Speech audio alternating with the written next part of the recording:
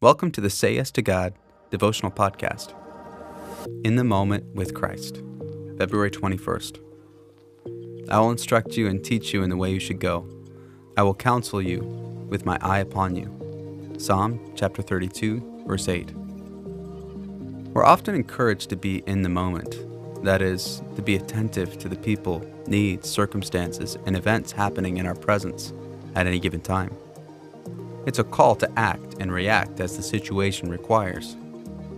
For the believer, being in the moment means far more than being aware of what is in our natural or physical field of vision. Scripture reminds us that the things that are seen are transient, but the things that are unseen are eternal. 2 Corinthians chapter 4, verse 18. Which is to say that moments have eternal significance we can easily miss. Be alert to the interruptions that come your way today. These could be moments God is ushering you into because He needs you there. Be in the moment with Christ.